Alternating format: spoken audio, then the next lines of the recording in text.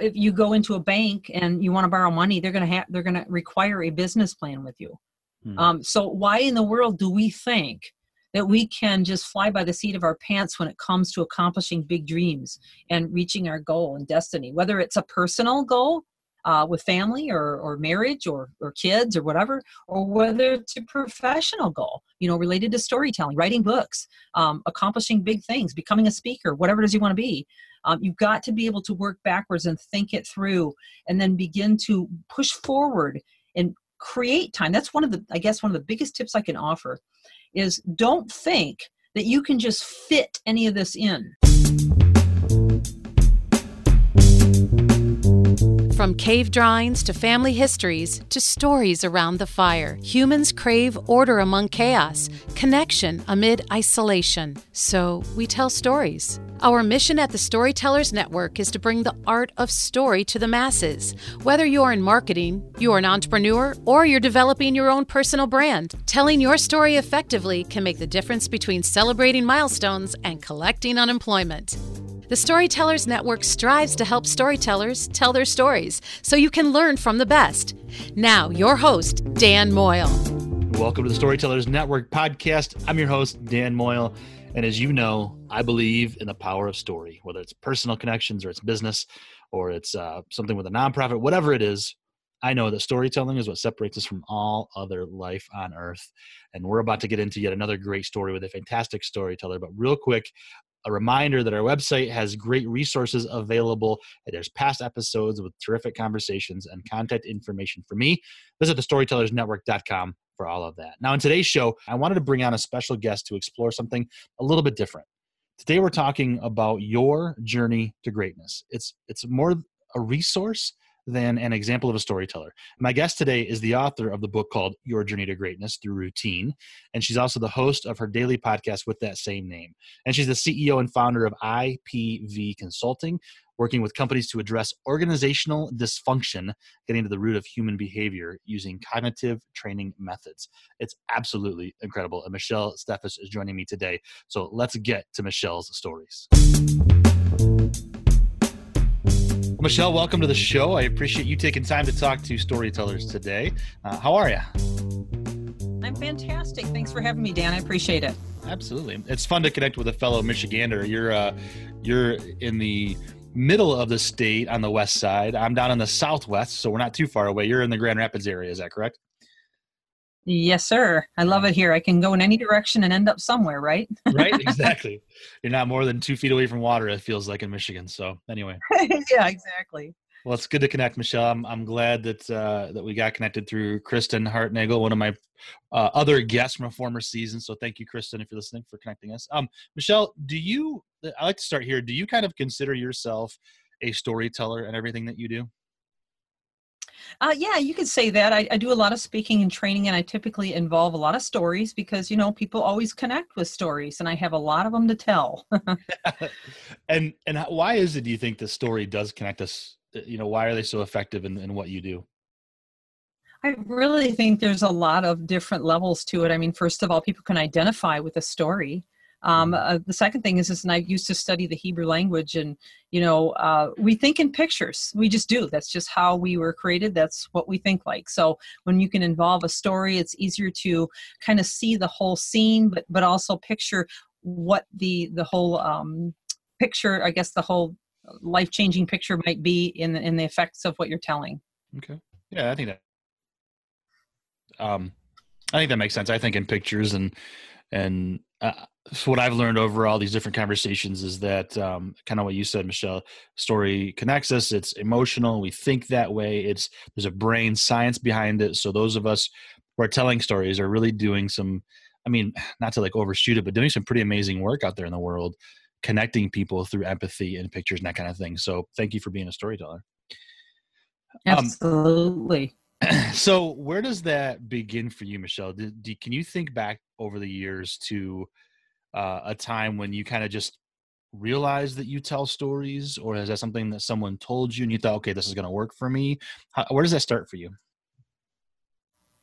Well, I learned long ago that, people are going to be won by not just the words you speak, but by the message you share. And when you can share a message, it comes from your heart. It's filled with passion and reality, and people can see you as someone who's authentic. So storytelling for me became incredibly important in not only what I do, but what I can offer to connect with others. Okay, that makes sense. So in this entertainment storytellers season, as I said in my intro, I'm taking a little bit of a break here in this season to talk to you, Michelle, because looking at your background, everything you do, you explore such deep subjects in your writing and in your business, that kind of thing. And I think that those of us who are storytellers, we face a lot of challenges from, self-doubt to anxiety, all the way to depression. And I wanted to explore your world of greatness through routine. Do you see that as a way for storytellers to achieve some amount of success? Oh, no question. No question. Mm-hmm. When it comes to storytellers, and especially if, they are dealing with the gamut of emotions, and all of us are, in fact, an interesting statistic, about 85% of the population is kind of living reactively. So, an issue happens, or a concern, or a challenge, and the temptation is just to react to it rather than to pull back and reflect and decide how you want to react. And, that's just human nature for the most part. Mm-hmm. But living a specific routine and looking towards living intentionality, in other words, from the moment you open your eyes to you close them at night, is what changes the game for everyone that I've ever worked with. Mm-hmm. And when you can live intentionally and you can think about the story before it happens rather than after it happens, mm-hmm. there's a power in that. Mm-hmm. And so what I hear you say is that as much as we want to be creative and go with the wind, routine really sets us up with those. I almost picture we think in pictures, right? I think of like guardrails, that if I can have that routine, I can be more creative. Is that what you found with people in success? Definitely. You expand your boundaries at many levels. For one thing, when you are living after the story, in other words, the story happens and then you react to it, you typically change the physiology of your body, which is something that I study often. You also change the heart energy. You affect your neural networks, which is the brain science behind everything, in ways that are counterproductive rather than productive. Flip it now, and if you are able to think about the story and create it in advance, in other words, you're thinking intentionally, you're responding intentionally, you're deciding ahead of time how you're creating your day, basically. And now you're in control. To the most part, things are going to happen you don't always expect, but you're in control, but you're also in control of your emotions and how you're going to respond. And that, in fact, opens your mind up to be more visual and more creative because you're reducing cortisol, which is the stress hormone. And that is something that causes paralyzation of the frontal cortex of the brain. And I could get into all that science if you'd like me to. We may. It gets deep. I know that. And you talk about stress and burnout, that kind of stuff, and we'll get to that as well. So what does that look like maybe on a daily basis or whatever it is for storytellers to use routine to achieve that greatness? What does that really look like when you start talking to a client or you're giving a speech? Where do you start when it comes to that kind of routine? Well, one of the first things I ask them is, what's your vision? Because if you don't really have a vision as to where you want to wind up as a storyteller or whomever you might be, whatever your goal in life might be, maybe your biggest aspiration, then you can't really hit a target that you can't see. Mm-hmm. So deciding what your biggest dream is, deciding what your vision is absolutely key. The second thing that I ask them is, what's your routine to get there? Because if you get up and you do the same thing at the same time every day with the same emotions, the same reactions, and the same kind of thinking, you'll never expect any different results. As the old saying goes from Henry Ford, if you always do what you've always done, you always get what you always got, right? Amen. So part of your work that is what I'm hearing is to focus people. You ask those questions rather than tell them. You get this out of them and then help them maybe kind of see it. Have you found that setting up that routine comes from them, or do you kind of have like a template that you begin with for beginners out there thinking about it? That's an outstanding question, Dan. I'm really glad you asked that. It's kind of both. Yeah. What my job is to pull the best out of my clients. And in fact, if you go to the Better Business Bureau or to Google reviews, you'll see that oftentimes that's the compliment that I get. Michelle pulls the best out of me. And really that's what it is. That's what we need. All of us need that. We just need someone in our corner pulling it out of us, because we always have that greatness in us. We always have that creativity. We kind of know what we want to do, but we need someone to come alongside of us and pull that out of us. And sometimes that requires systems to do that. So yes, I do have some systems in place. I do have methods that I use that tend to work with all of my clients. And once they get past a certain point where they've learned now to design a new routine and live intentionally from a different trajectory, then it's like taking the training wheels off. Okay, we worked with you, now you know what you're doing, and now you're able to do this on your own. So it's really changing the whole perspective and flipping the physiology of the person and shifting their vision to things that are going to be more productive. Mm-hmm. Does that make sense? Yeah, I think it does. And I mean, you have to have your systems in place in order to teach, right? And if I'm going to work with you, I want you to set me up, and then I'm going to be able to think a little more. So, I mean, it totally makes sense, Michelle. So you talked about the changing the physiology and how that, you can really, truly change. It sounds like I picture it like a genetic level almost, really. Is that what we're talking about? Is that deep? Yes, it does go that deep. Actually, Yeah. when you say genetic, the first thing that pops into my mind is epigenetics, which is cutting edge science. And, rather than getting into that, let's stick with a little bit of a first step approach on this. And, when it comes to your neural pathways, you have 100 billion neurons in your brain. You have since you were born. And when you think a thought, you're firing off electrical energy in your brain at 400 billion actions per second. And it's like a little lightning storm going off in your brain. And as you think thoughts, whether you're telling stories or, working on your systems for the day, as you think those new thoughts, you're growing what's called a dendrite. That's a pinkish brown in color. It's made of protein, and it looks like a little tree growing out from your neuron. And as you keep thinking that thought again and again and again, it continues to grow until it wires to another neuron. Now, you're wiring all these 100 billion neurons, and by the age of 35, you have 1,000 trillion synaptic connections that you've created. Wow. But you're never just growing one neural pathway. You're growing multiple. So you're growing networks of these. So, Dan, you have a network for driving that you don't even think anymore. It's in your subconscious. You may not even remembered stopping at a stop sign on the way to work. You have a network for your family. You have a network for how you create the storytellers network and what you do and how you interview clients. You have networks for, all sorts of things in your lives. And, oftentimes when we feel awkward or uncomfortable about doing something we've never done before, it's simply because we haven't built that network yet. For example, when you learned how to drive, at first it's very awkward, but now you can just do it, just subconsciously. So all of us are growing those networks, and we're also unwiring networks that we're not using. Hebb's law says that neurons that fire together wire together. Drew a blank for a second there. And so basically you're wiring or unwiring things constantly.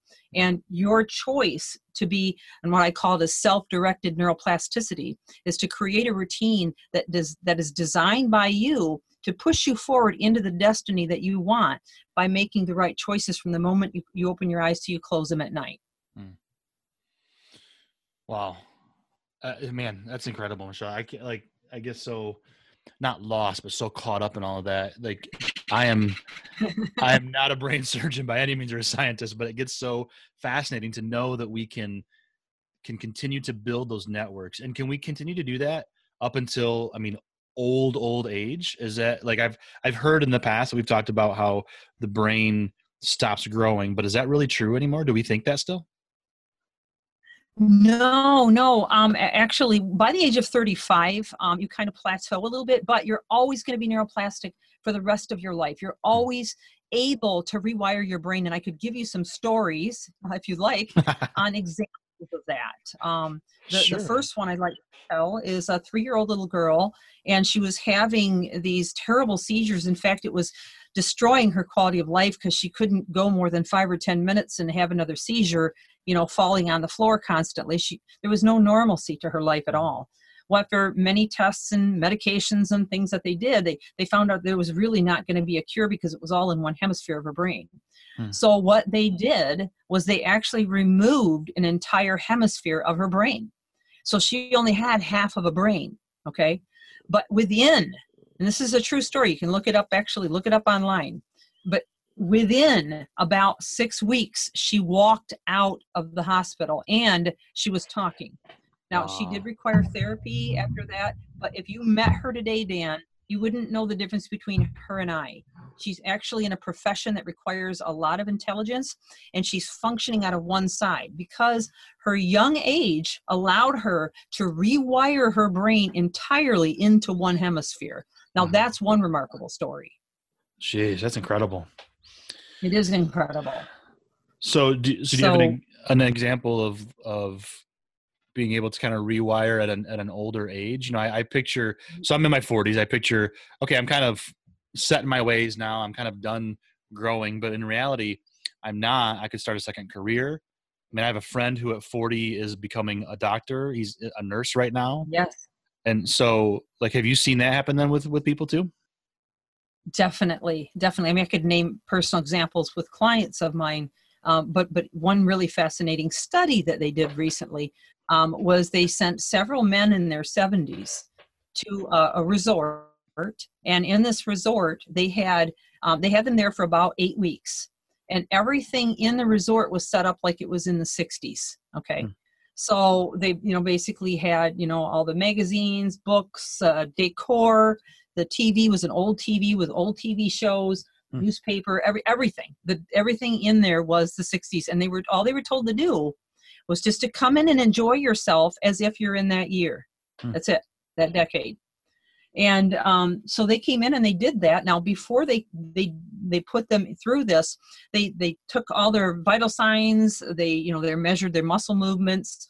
If they had any ailments of any kind, some of them had canes, some had walkers. They tested them on all these levels and wrote down the statistics.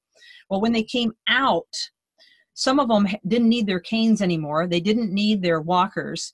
They were really transformed in a lot of ways because their brain allowed them to rewire in some way. Now, that is a form of epigenetics. And that study is a pretty incredible study. It's like the placebo. I'm sure you've heard a lot about placebo. Mm-hmm. Yeah. So that's one example. Wow. So there really is hope to teach old dogs new tricks, I guess. Absolutely. In fact, one other study real similar to this is they had people in every decade. So they had, those in their 20s, 30s, 40s, 50s, 60s, 70s, and they tested them on all different levels of their ability to think and process. So everything from intellectual to, mathematic to reasoning. And then when they tested the 70-year-olds, they found there was a decline. But they put these 70-year-olds through brain training in many of the levels, okay? So not in all the levels, but in several of the levels, they actually scored higher than the 20-year-olds after the brain training. It's about 6 months of brain training. So my point to this is that, yes, we are very neuroplastic. We can wire and rewire our brains. We can transform how we think and process. And again, it goes back to the old phrase, use it or lose it. Mm-hmm.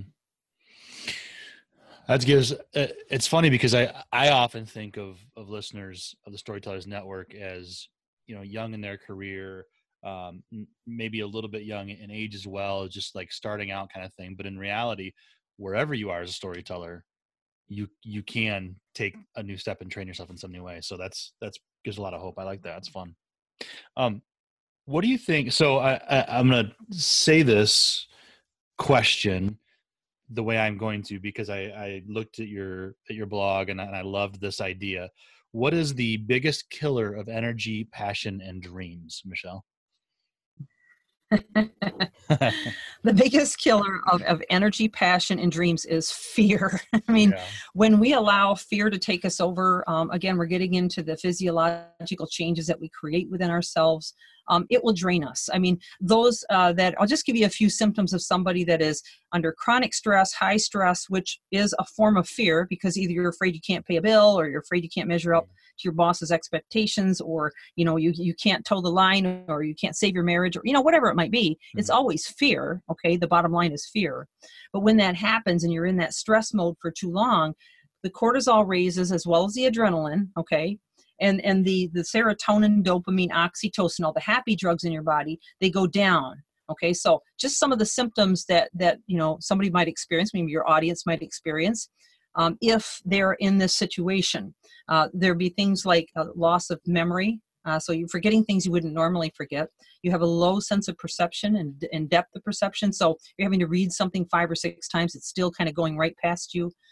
You're not sleeping at night because in the survival mode of cortisol and adrenaline, you actually drop your melatonin levels. I mean, if you're out in the woods, for example, and there's a lion growling in the bushes, that's not the time to take a nap, right? Right. So by survival, your cortisol goes up, dropping your melatonin so you can stay wide awake for your own life safety.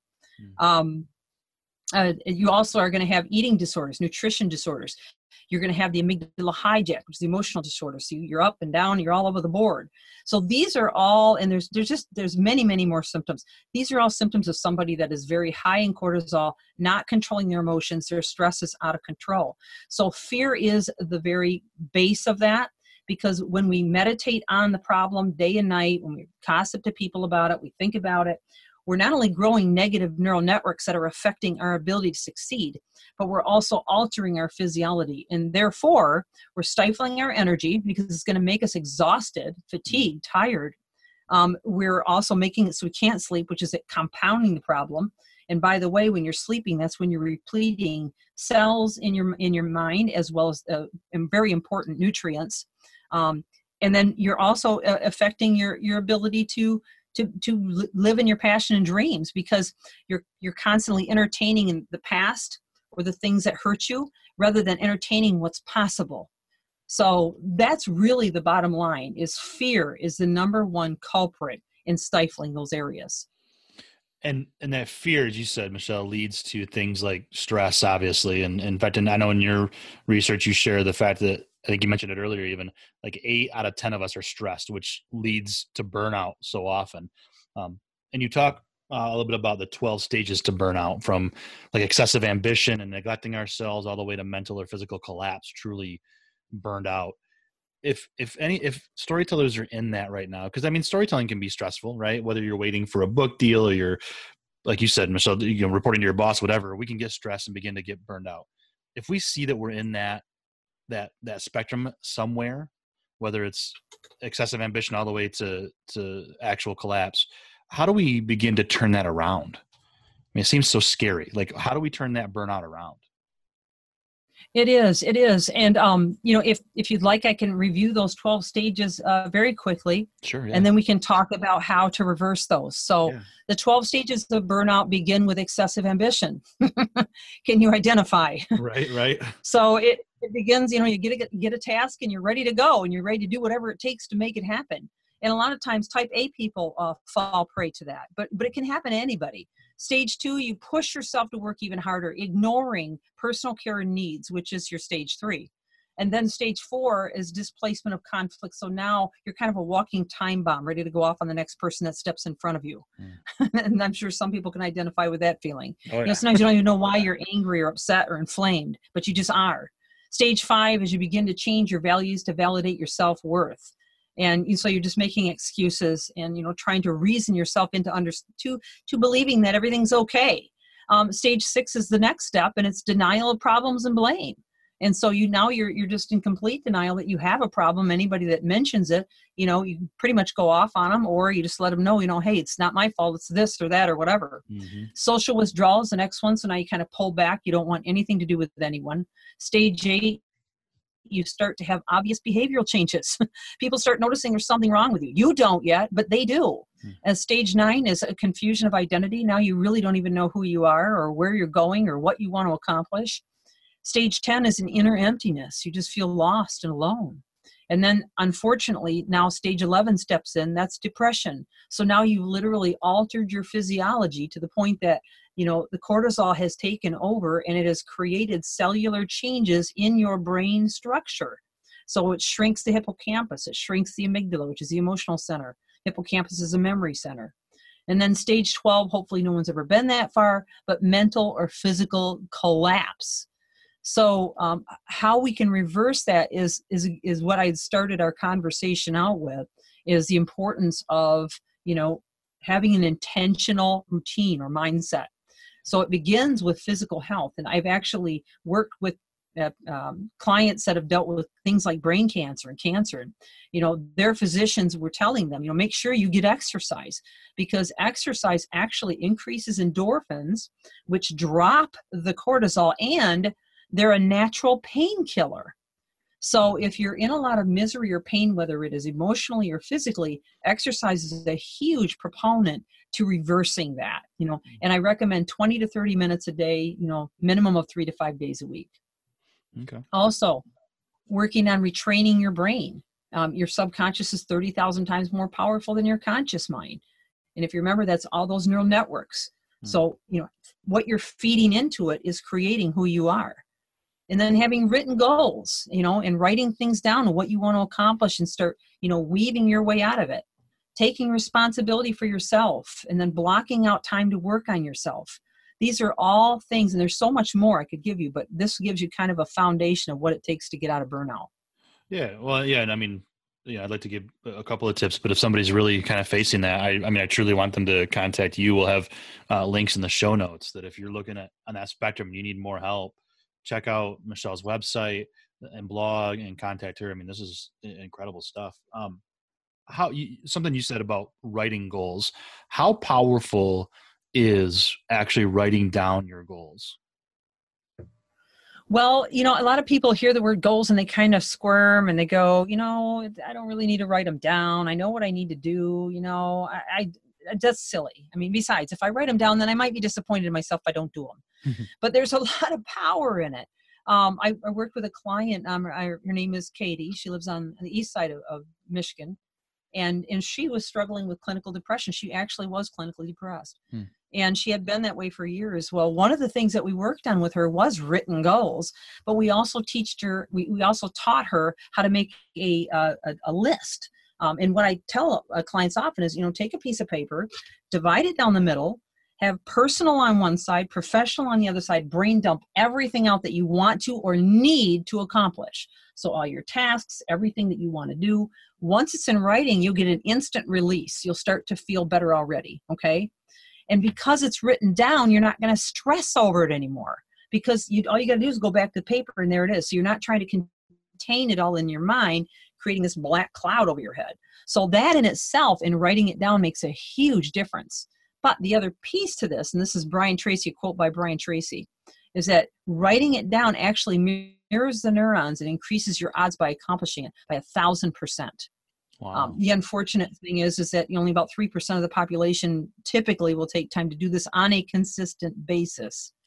So one real quick example is, every year I do a spring list of all the tasks, remodels, fixes that we want to do around the house. And I lost it last year for about 3 months. But because we had taken the time to write it down, when I finally found it 3 months later, because we had company coming and I must have misplaced it, everything was done on it. All because I wrote it down. When you write it down, it mirrors the neurons. There is a huge difference in writing something down versus just thinking it. Okay. That makes sense. And so, so any storytellers that have dreams, turn them into actual goals and write them down. And does it have to be lofty goals? I want to sell 1 million books, or I want to get, a TV deal, or is it more creating those goals that you can reach, or is it a mix of both?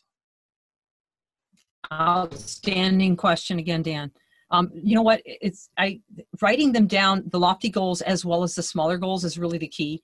And oftentimes I'll tell clients, look, have a lofty goal, but then break it down, chunk it down into little bite-sized pieces, because we can't always eat the elephant whole, right? Right. But if we will have, say, a master list of what we want to accomplish in a year's time, and then break it down into months, weeks, or even small tasks, maybe connections we have to make, maybe money we need to raise, maybe education that we need to acquire, even if it's self-study online, writing all those little pieces down and then blocking them into your schedule, you're going to find yourself having a lot more success. So my answer to your question is both. Mm-hmm. So I picture it almost like well, you know, whatever, whether it's professional or personal, whether it's storytelling or, you know, if you're in sales or whatever it is, you've got like a 5-year goal, but we really don't necessarily know what 5 years from now looks like. So, but you've got your 5-year goal that you want to shoot for, but then every year you have goals that help get you there. And then every quarter year, you know, things to get, and then every month. So you really can get down to a very granular level. And that's kind of where it sounds like, anyway, the magic happens, I guess, huh? Yes. Yep. Working backwards to figure out, what has to be done first, second, third. And, if you go into a bank and you want to borrow money, they're going to require a business plan with you. So why in the world do we think that we can just fly by the seat of our pants when it comes to accomplishing big dreams and reaching our goal and destiny, whether it's a personal goal with family or marriage or kids or whatever, or whether it's a professional goal, related to storytelling, writing books, accomplishing big things, becoming a speaker, whatever it is you want to be. You've got to be able to work backwards and think it through and then begin to push forward and create time. That's one of the biggest tips I can offer is don't think that you can just fit any of this in. Okay. All the stuff I'm sharing with you, everything from retraining your brain to creating an exercise routine to breaking down your goals, you will never, ever just fit it in because life gets in the way. You have to create a space for it. And that's the big thing about my book, Your Journey to Greatness Through Routine, is it teaches you the importance of creating a space the same time every day, doing the same thing. And it's new. Okay. It's new. But if you don't do that, you won't create those inner alarm clocks. See, you never become different intrinsically. So you'll always slip back into the same old extrinsic reactions to the intrinsic being that you are. So if you don't change and allocate time, say, for example, getting up maybe another 15 minutes earlier or 45 minutes earlier, or using, say, a trigger. So when you get home, when you see your dog, you're going to go for a walk. And while you're walking, you're going to listen to a podcast. Those kinds of things are what's really going to change the game. And I can attest to, like, setting my alarm 30 minutes earlier, getting up and going for a walk and listening to a podcast. I listen to more podcasts now. Absolutely. Audiobooks, whatever. And then and like you said, Michelle, you learn.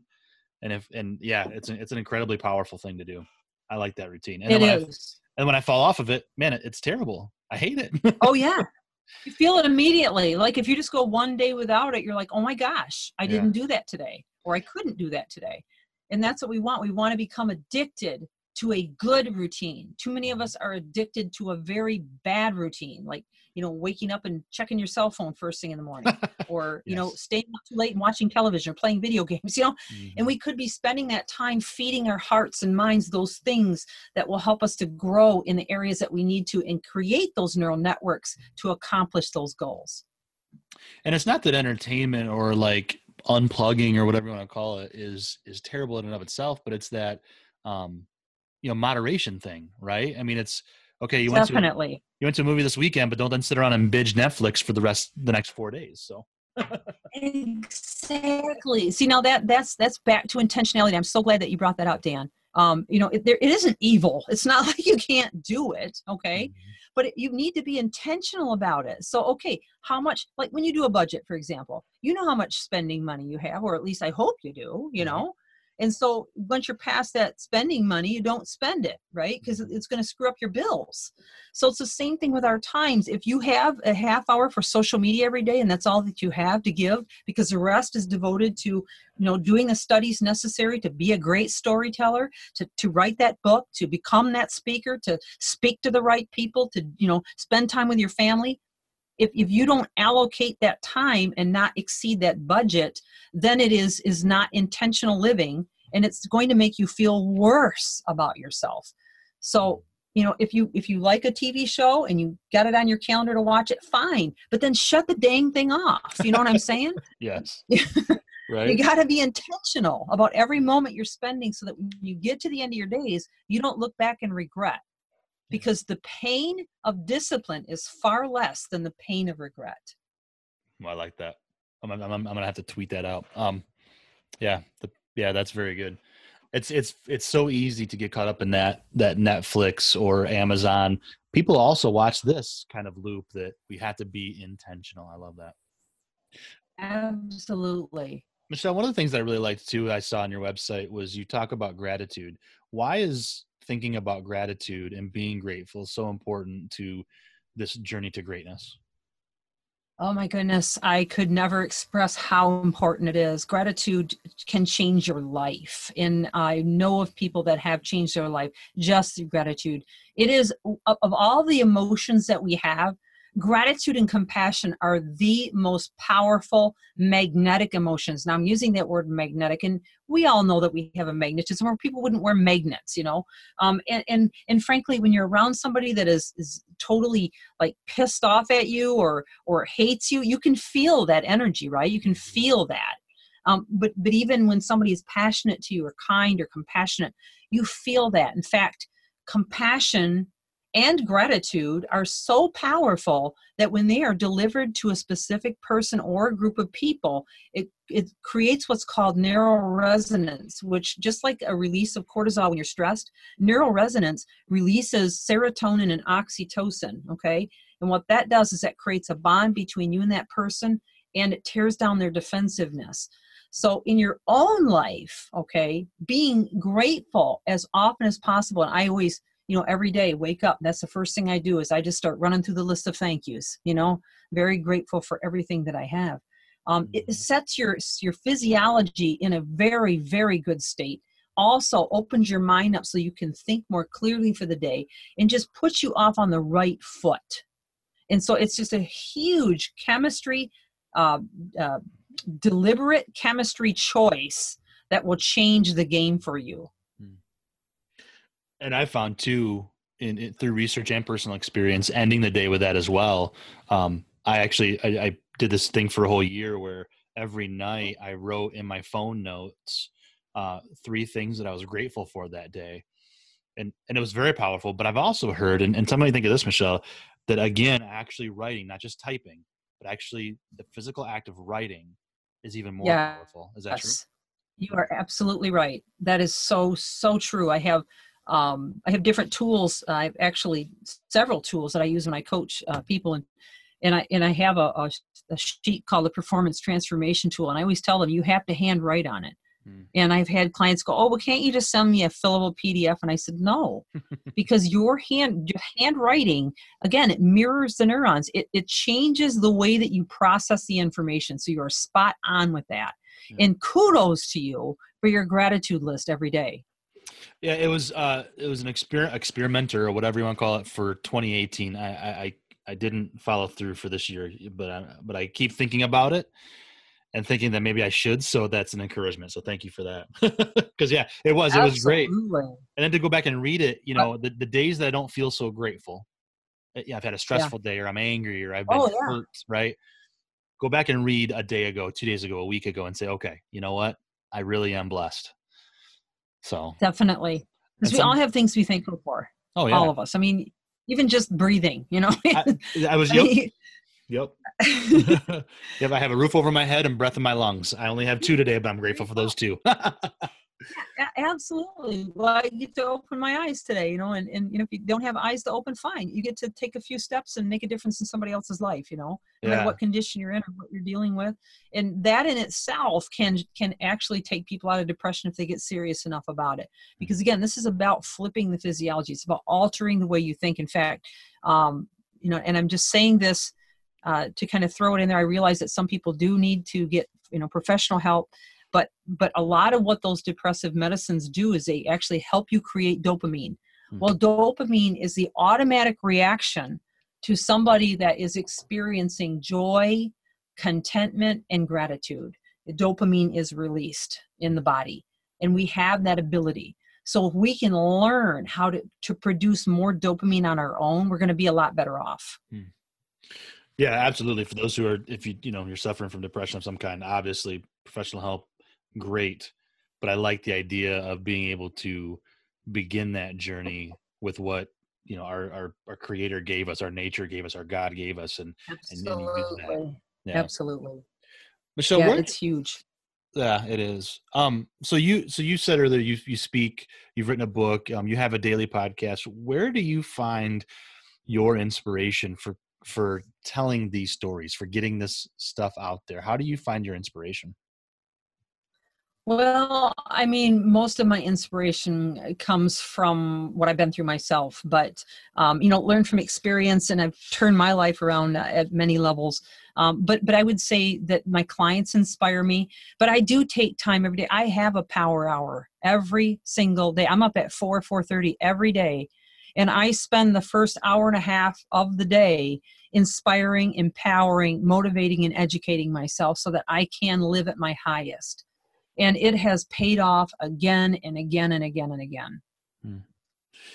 So it kind of comes again down to routine, intentionality. Absolutely. Yeah. So I wonder sometimes, when I was younger and considered myself a creative writer, I would think, well, I have to have a muse. I have to, Hemingway had alcohol. Some people have their muse of a romantic yearning or whatever. And so this like idea of a muse was there for a short time anyway. But then I began to realize, and I wonder if it's the same for you. It is that routine. It is keeping the muse, as it were, always alive and with you by getting up early, educating yourself, being more aware, being intentional. I guess that's more of the muse rather than the romantic version of it, huh? It is, because the thing with this kind of a muse, as you're calling it, is that it's very, very fulfilling. Mm-hmm. Nothing creates more happiness than success. Not just success of like reaching a certain pinnacle, but just living a life feeling like you are succeeding every moment of the day. And that success comes from a feeling of progress. So I love what Tony Robbins says. He said progress equals happiness. So when you live intentionally, okay, rather than just reactively or flying by the seat of your pants, then you feel successful every minute of the day. You know that you're spending your time very usefully and constructively, even if you decide to just unplug. If you just decide to go for a walk, or sit in the bathtub with a glass of wine, or but you made that decision because you knew you needed it, you wanted it, you allocated time for it, and it was a decision that you made, and so you're going to feel great about it. Does that make sense? Oh yeah, completely, absolutely. And when you talk about success, Michelle, it sounds like you've been intentional, to use your word, and created this successful life around you. And while it may not be perfect and you're not ready to just cash it all in and say, I'm done, have you been able to, over the years, look around and go, there's a moment where I realized I've kind of made it? Like, what does that look like for you? What are the moments that you've said, man, this is going well? You know what? I don't know if anyone's ever asked me that question. That's a pretty awesome question. I really think, as I reflect, that it was the day that I realized I was 100% responsible for my own future. Too much of society today, and if you don't believe me, look at social media and the news, but too much of society today is relying on somebody else to let their ship come in, if you will. Okay. And when you're waiting for somebody else to create your success, when you're waiting for somebody else to help you feel better every day, when you're expecting some situation or circumstance to change your destiny and make life full of butterflies and rainbows, you're living a life of disappointment, frustration, anguish, and burnout. But when you live a life knowing that every moment it's up to you personally to create your happiness, to create your joy, to create your success, to design your own sense of peace and well-being, no matter what goes on around you, nobody can take that from you. Nobody. And no circumstances can stop you from moving forward in what you believe you can accomplish. And that was the turning point in my world. That's a great turning point. I love that question, because I like to hear people's success stories or their advice or whatever, however that comes out. And that was really good, Michelle. Thank you for that. That was a good one. Yeah, thank you for asking. Yeah. And I love the idea too about, you strike me as a very entrepreneurial person. And so having that control, whether you are your own personal brand, or whether you are an entrepreneur or a solopreneur or whatever, or you work for a company, you can be entrepreneurial and still own your journey. And so that's what I take away from that too. Yes, absolutely. You own the journey. And to the level that you feel in control of your journey, and in the level that you feel happy, because even if you do something silly as, making a list of the top 10 things you want to do and doing the top 3 in it, that's going to make you feel fabulous because it was intentional and you made progress. Okay. So, I've had clients before, start to work with them that first week and they call me and they're like, oh my gosh, there's just so much. I don't know if I can do this. And I'll say, hold it, stop, wait. I want you to take the next 30 minutes and just make success for yourself. Okay. I don't care if it's cleaning a corner of your room or a file drawer. Just do something that makes you feel great, like you accomplished something. Okay. And then we'll get back, together. And they would do that. And then they would feel great again. You see, the reason for so much disappointment, so much frustration is people are just, hanging out, waiting for something to happen to them rather than creating their success by their own intentions. And it goes back to what I just said, but I can't say it enough because the thing is, I'm sad for the way that the world is living. And, I have the opportunity to speak in front of hundreds, even thousands. And, I'm always going back to that with people from some trajectory because it really does count on us. And if you will get that in your heart and mind, what will happen is you will change so much internally that you will attract the things that you've been waiting for. Because I love what Jim Rohn says. He said, professional education will make you a living, but personal education will make you a fortune. It's who you become that'll determine what you attract. I like that. Man, Michelle, we could go on for hours. This is really good. Thank you for sharing so much with the listeners. Yeah, absolutely. Absolutely. My pleasure. I have one last question I want to get to in just a second, but I want to give you an opportunity first. I will put links in the show notes, but where's the best way to get in touch with you, Michelle? Well, they can go to my website, michellesteffes.com. There's a lot of information on there about how to get my book. I also have a podcast myself that I do called Your Journey to Greatness Through Routine. We are actually in a series right now on critical steps to making lasting change. And I'm speaking, really big straight talk right now. Nice. But I also have information on my speaking, training, all those types of things. And then you can find me on LinkedIn. You can also find me on Facebook. And I have a couple different pages there, business as well as personal. Excellent. I'll link to all those in the show notes for sure. Thank you again. So Michelle, if somebody said to you tomorrow, Michelle, you can no longer be a storyteller, because you told me that you were one. So if I said you can't be a storyteller anymore, what would be your last story that you'd want to be your epic go out on moment? Oh my goodness. Okay. So my last story that I would want to share is when I came to an end point in 7 years at a corporate job. And I had to make some decisions, and they offered me a lower position because they were just coming out of some serious debt themselves, and they couldn't really afford me anymore, which is really the bottom line. I had to make a decision at that point. And when I started having to sell things and lose things in my world, and it was rocking my world, and I felt like it was spinning out of control, it was at that point that I dug my heels in. I clenched my fists and I said, no more. I am not losing one more thing. And it was then that I created a success routine. And it was then that I started studying and learning how to live at a whole new level of life that evolved my entire career. It involved who I am as a person. It took me to a brand new place in life that will forever affect now lives that I'll continue to affect as I continue to tell this story and help people to have hope that they too can change their destiny. It's just a matter of making that decision.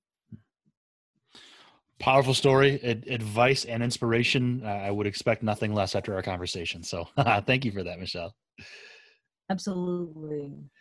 Michelle, once again, thank you, and I appreciate your time.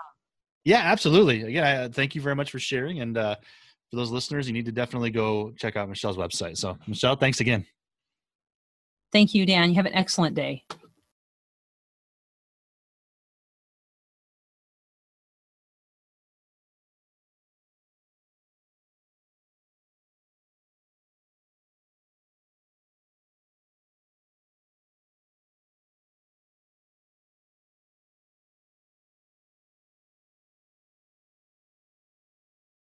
So there you have it, a conversation chock full of great information and inspiration and so much science. If your head is spinning, take a moment, go for a walk, or if you're already walking, maybe sit down and have a breather. But Michelle, thank you so much for joining me for the Storytellers Network and exploring our journeys to greatness. Just fantastic. And you can connect with Michelle at the links in the show notes, as I mentioned, michellesteffes.com, and also on all that social media, etc. It's all down in the show notes. And if you enjoyed the episode and learned something, please consider sharing it with someone. Send it to your friends, send it to your enemies, send it to anyone you don't know. Post it in social media, text it to anybody you want. Just stop somebody on the street maybe and say, hey, you need to listen to this episode because your journey to greatness matters. So there you go. Sharing is caring, and I do appreciate it very much. And if you want to share your story with me, go to thestorytellersnetwork.com and hit Contact Dan on the contact page. Send me an email. Let me know what you love or don't love about the show. Let's have a conversation ourselves. Until next time, thanks for listening. And here's to telling our stories and having those stories to tell. Cheers.